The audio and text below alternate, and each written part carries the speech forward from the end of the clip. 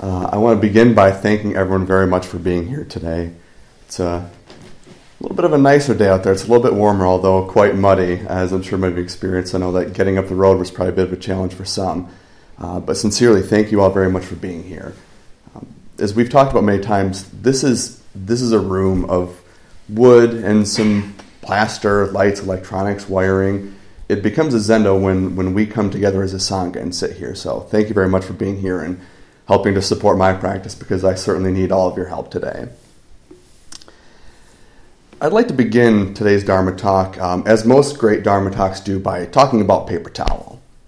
So Juzan and I have a small zoo that we're slowly forming in our house. We have 2 snakes, a ferret, a fish tank, 2 cats, and we have a puppy who is, I'm really not sure if she's the sweetest, most loving and affectionate animal that has truly ever existed, or a creature born from nightmare who was sent here for the sole purpose of unmaking the world. Sometimes I think she's both. But with all of those pets, there are a lot of pet messes that we are cleaning up. And one of Olivia, our puppy's favorite pastimes, is to drink water like she's never had a drink in her life. And she'll just lap it up and lap it up and lap it up and lap it up. And then she walks 5 feet away and then throws up the water on the ground somewhere.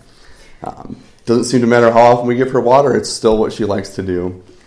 So the other morning, this had happened. It was very early in the morning, and I went to grab some paper towel to clean it up. And the last time we had purchased paper towel, we got just a generic kind of cheap brand of paper towel. And every time when you go to rip off a rectangle of it, it rips about 85% of the way perfectly down the perforations, and then I get a little triangle that won't quite rip right every single time. And it is maddening to me. I don't know why, but it absolutely drives me insane. So this happened the other morning as I was going to clean up some, water on the ground. And I found myself getting really bothered by this. And I thought, you know what? That does it. I'm saying something to Juzan, and the next time we go to the store, we're going to get good paper towel.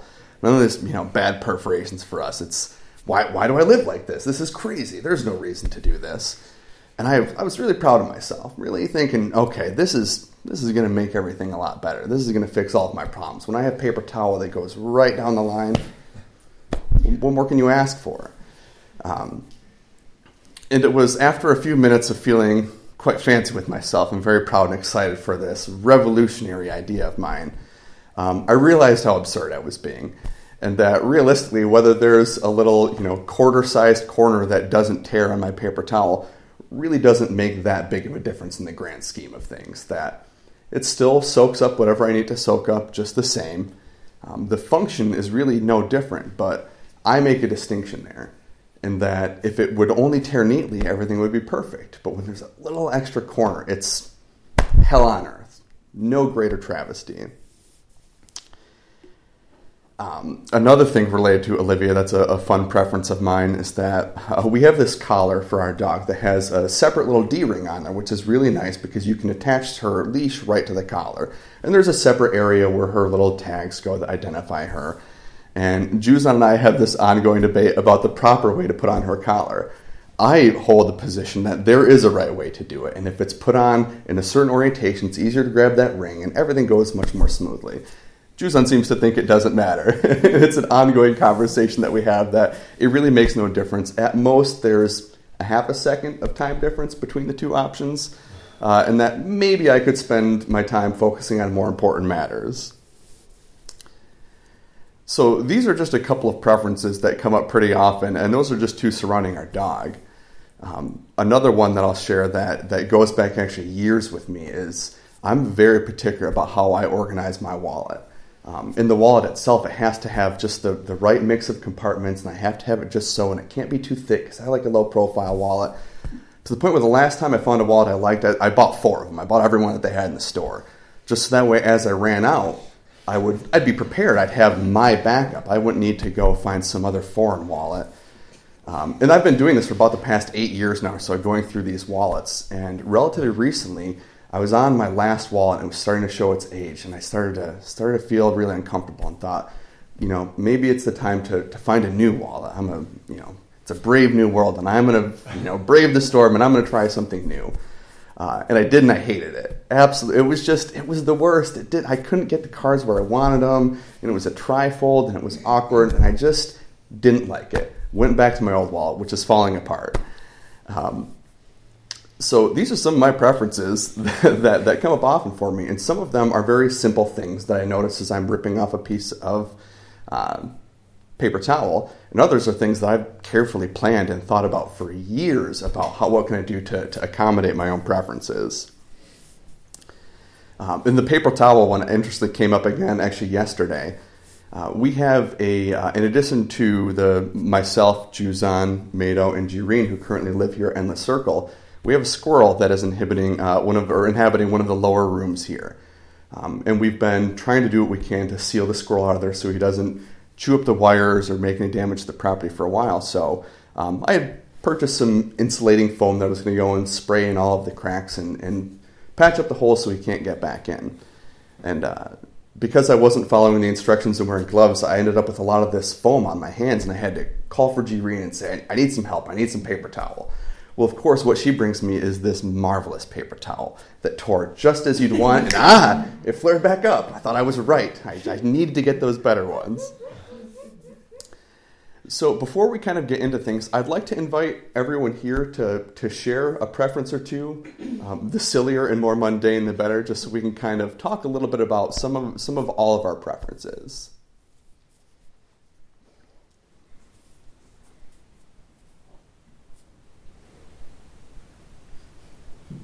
I prefer to just be able to put the collar on. Out of the question.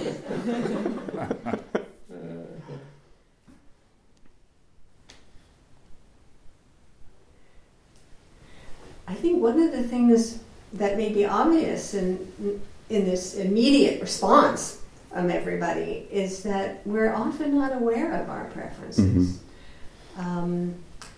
That to us, our preferences are just the way everything should be. The way the world works. Just the normal, just the way the world should be. And it perhaps isn't until something pushes against our preference, like another preference, another way of seeing the world that seems perfectly perfect and normal, pushes against something that we've just always regarded as the right thing.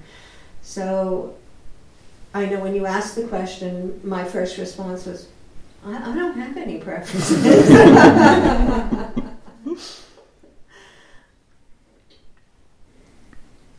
I guess my preference, if you put it into a category of social cultural, is informality.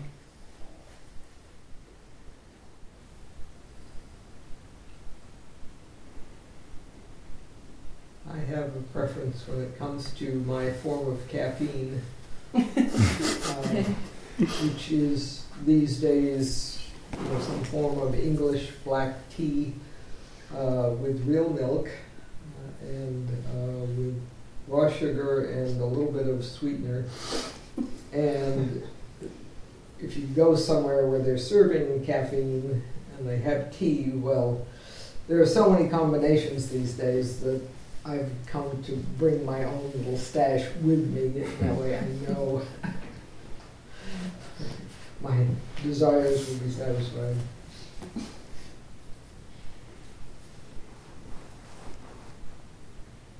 I can't think of any personal preferences, but I've noticed that in the faculty room at lunchtime, everybody has a favorite seat, and if you sit in it, it makes them very uncomfortable. And if someone new comes and sits in it, it's even worse. So I think that's a human territorial behavior trait. I agree with Mado's view that we don't sense our preferences until you come up against a conflict with somebody else, and when you live with someone. One of my things is just normal, you just do it. If you have cut a piece of bread on a board, you just brush it off and put it away. Instead, some people that I live with will take that nice clean board and put it on a dish of spaghetti sauce or something. Now it has to be washed. Thank you for sharing. when I started thinking about this a little bit more in preparation for this Dharma talk, I started realizing that my entire existence is preferences. The things I prefer to eat.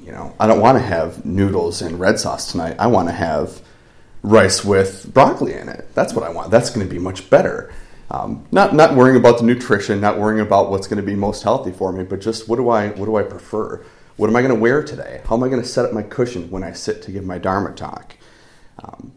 What type of car are we going to get so we don't have to park at the bottom of the road on snowy or muddy days and walk back up? The background on my computer, everything. It's all a preference. There's always a plethora of choices we can make in any given situation, and we choose one. And I started to kind of feel overwhelmed by it and just thinking, this practice talks about not having preferences and not marking distinctions between things. And I started thinking, I must be the single worst Buddhist in history of Buddhism because it's all I do. My entire being is just making distinctions. And no, I like this one instead of that one. I don't want to wear my shirt like that. I'm going to wear it like this. And Jews and I can tell you as well that whenever I start to feel like I need a haircut, it's the end of the world. I need to have it that day. There's absolutely nothing that can convince me that I don't need a haircut or that it's fine. I have to have a haircut. Nothing is right in the world until I can do that. And like I said, it really started to feel overwhelming, and I almost felt a little bit of guilt about it somehow. That well, I should be doing something differently. I shouldn't be holding myself in this manner that creates all of these preferences. And then I kind of started thinking, well, surely not all preferences are bad. Last week, Juzan in his Dharma talk was speaking about the differences between absolute and relative truth. And I started thinking about preferences in a similar light and saying, well, maybe it's okay that I prefer to not have someone punch me in the face. Maybe it's okay that I prefer to have a home and have food and certain comforts. Maybe those things are okay, but other preferences, those ones are the bad ones. Those are the ones I need to avoid. Surely some things are okay, though. And I started to realize that even labeling preferences as, kind of good preferences or things that are acceptable or bad, even that is a preference. It's me I have a need to say, well, some things fit in this box and those ones are good, and other things fit in this box and those ones are bad, and those are the ones I need to avoid. So when we talk about absolute versus relative truth, one of the things that is referenced is when we look about the distinctions that we make between things. The absolute truth is that everything is one being. And again, as Juzan talked about last week, there are certain relative truths as well that we say, well, I'm perhaps a distinct being from Juzan or Mado or any of our guests here today.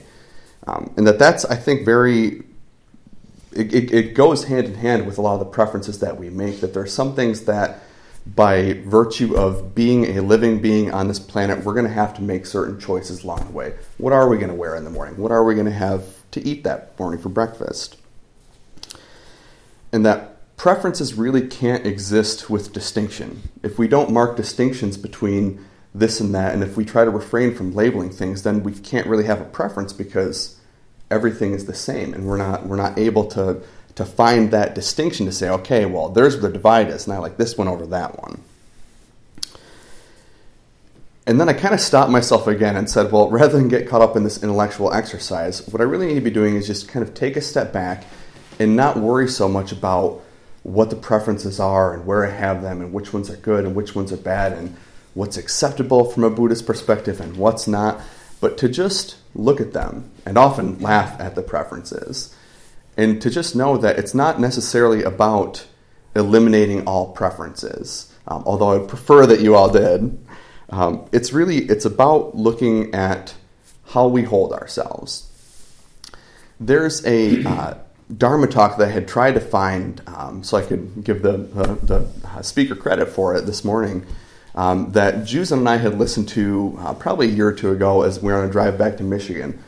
And it was talking about if you want to change something in your life, if you have something in your practice that you've kind of said is, you've identified as an issue, you need to make that same mistake 300,000 times. That the first 100,000 times you do that, it's just to see it. Just to notice that there's something you're doing that you dislike, perhaps. The second 100,000 times that you do that thing, it's to start to get a feel for it, to begin to understand. And it's not until that third 100,000 times of making that same action that you can begin to understand the point where you can affect a change and you can alter your behavior and change your practice. One of the things that I like about that philosophy is that it's not talking about judgment and reflecting inward and saying, I need to change. It's a very gentle transition. That's one of the things that I think we kind of embody here, not only in the Soto lineage of Zen, but also here at Oan. I think that we have a gentle practice. We don't encourage, fast moves and rash decisions. Let's be slow. Let's settle. Think about things carefully, and then choose what we're going to be doing. I'd like to close today by reading a reading I had found that's talking about preferences. So I'll ask you to bear with me. It is a little bit longer. This is from Sin Sin Ming by Sang Tsan, roughly 500 AD, translated by Richard Clark. And the Sin Sin Ming translates roughly to faith in mind. The great way is not difficult for those who have no preferences. When love and hate are both absent, everything becomes clear and undisguised. Make the smallest distinction, however, and heaven and earth are set entirely apart. If you wish to see the truth, then hold no opinions for or against anything. To set up what you like against what you dislike is the disease of the mind. When the deep meaning of things is not understood, the mind's essential peace is disturbed to no avail. The way is perfect like vast space, where nothing is lacking and nothing in excess. Indeed, it is due to our choosing to accept or reject that we do not see the true nature of things. Live neither in the entanglements of the outer things, nor in inner feelings of emptiness. Be serene in the oneness of things, and such erroneous views will disappear by themselves. When you try to stop activity by passivity, your very efforts fills you with activity. As long as you remain in one extreme or the other, you will never know oneness. Those who do not live in the single way fail both activity and passivity, assertion and denial. To deny the reality of things is to miss their reality. To assert the emptiness of things is to miss their reality. The more you talk and think about it, the further astray you wander from the truth. Stop talking and thinking, and there is nothing you will not be able to know. To return to the root is to find meaning, but to pursue appearances is to miss the source. At the moment of inner enlightenment, there is a going beyond appearance and emptiness. The changes that appear to occur in the empty world we call real only because of our ignorance. Do not search for the truth.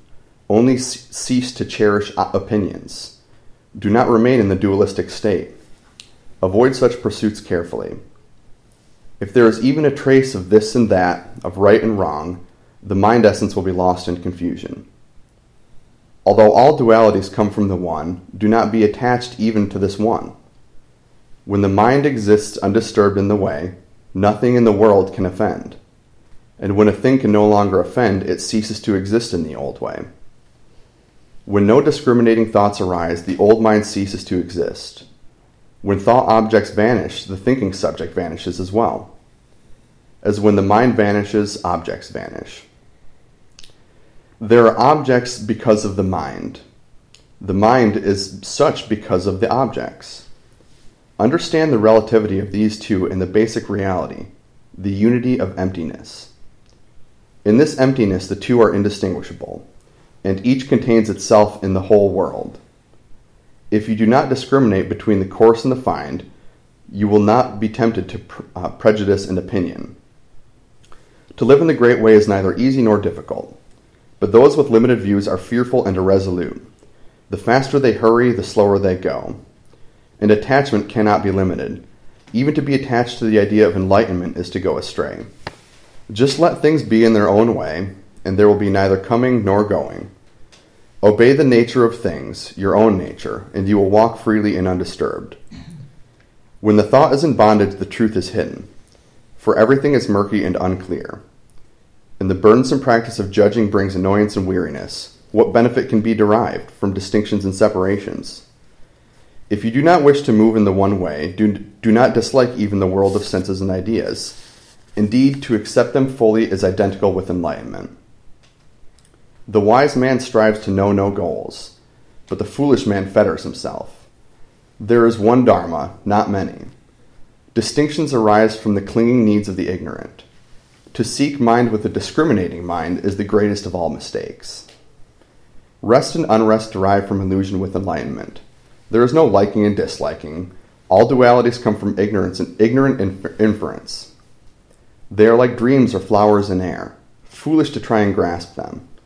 Gain and loss, right and wrong, such thoughts must be fully abolished at once. If the eye never sleeps, all dreams will naturally cease. If the mind makes no discriminations, then 10,000 things are they as one, of a single essence. To understand the mystery of this one essence, it is to be released from all entanglements. When all the things are seen equally, the timeless self-essence is reached. No comparisons or analogies are possible. In this causeless, relationless state, consider movement stationary and stationary in motion. Both movement and rest disappear. When such dualities cease to exist, oneness itself cannot exist. To this ultimate finality, no law or description applies. For the unified mind in accord with the way, all self-centered striving ceases. Doubts and irresolutions vanish, and life in true faith is possible.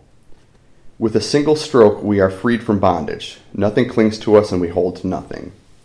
All is empty, clear, self-illuminating, with no exertion of the mind's power. Here thought, feeling, knowledge, and imagination are of no value. In this world of suchness, there is neither self nor other than self. To come directly into harmony with this reality, just say when doubt arises, not to. In this not to, nothing is separate, nothing is excluded. No matter when or where, enlightenment means entering this truth. And this truth is beyond extension or diminution in time and space. In it, a single thought is 10,000 years. Emptiness here, emptiness there, but the infinite universe stands always before your eyes. Infinitely large and infinitely small, no difference, for definitions have vanished and no boundaries are seen. So too with being and non-being. Don't waste time in doubts and arguments that have nothing to do with this. One thing, all things. Move among and intermingle without distinction. To live in this realization is to be without anxiety about non-perfection. To live in this faith is the road to non-duality, because the non-dual is the one with the trusting mind. Words. The way is beyond language, for in it there is no yesterday, no tomorrow, and no today.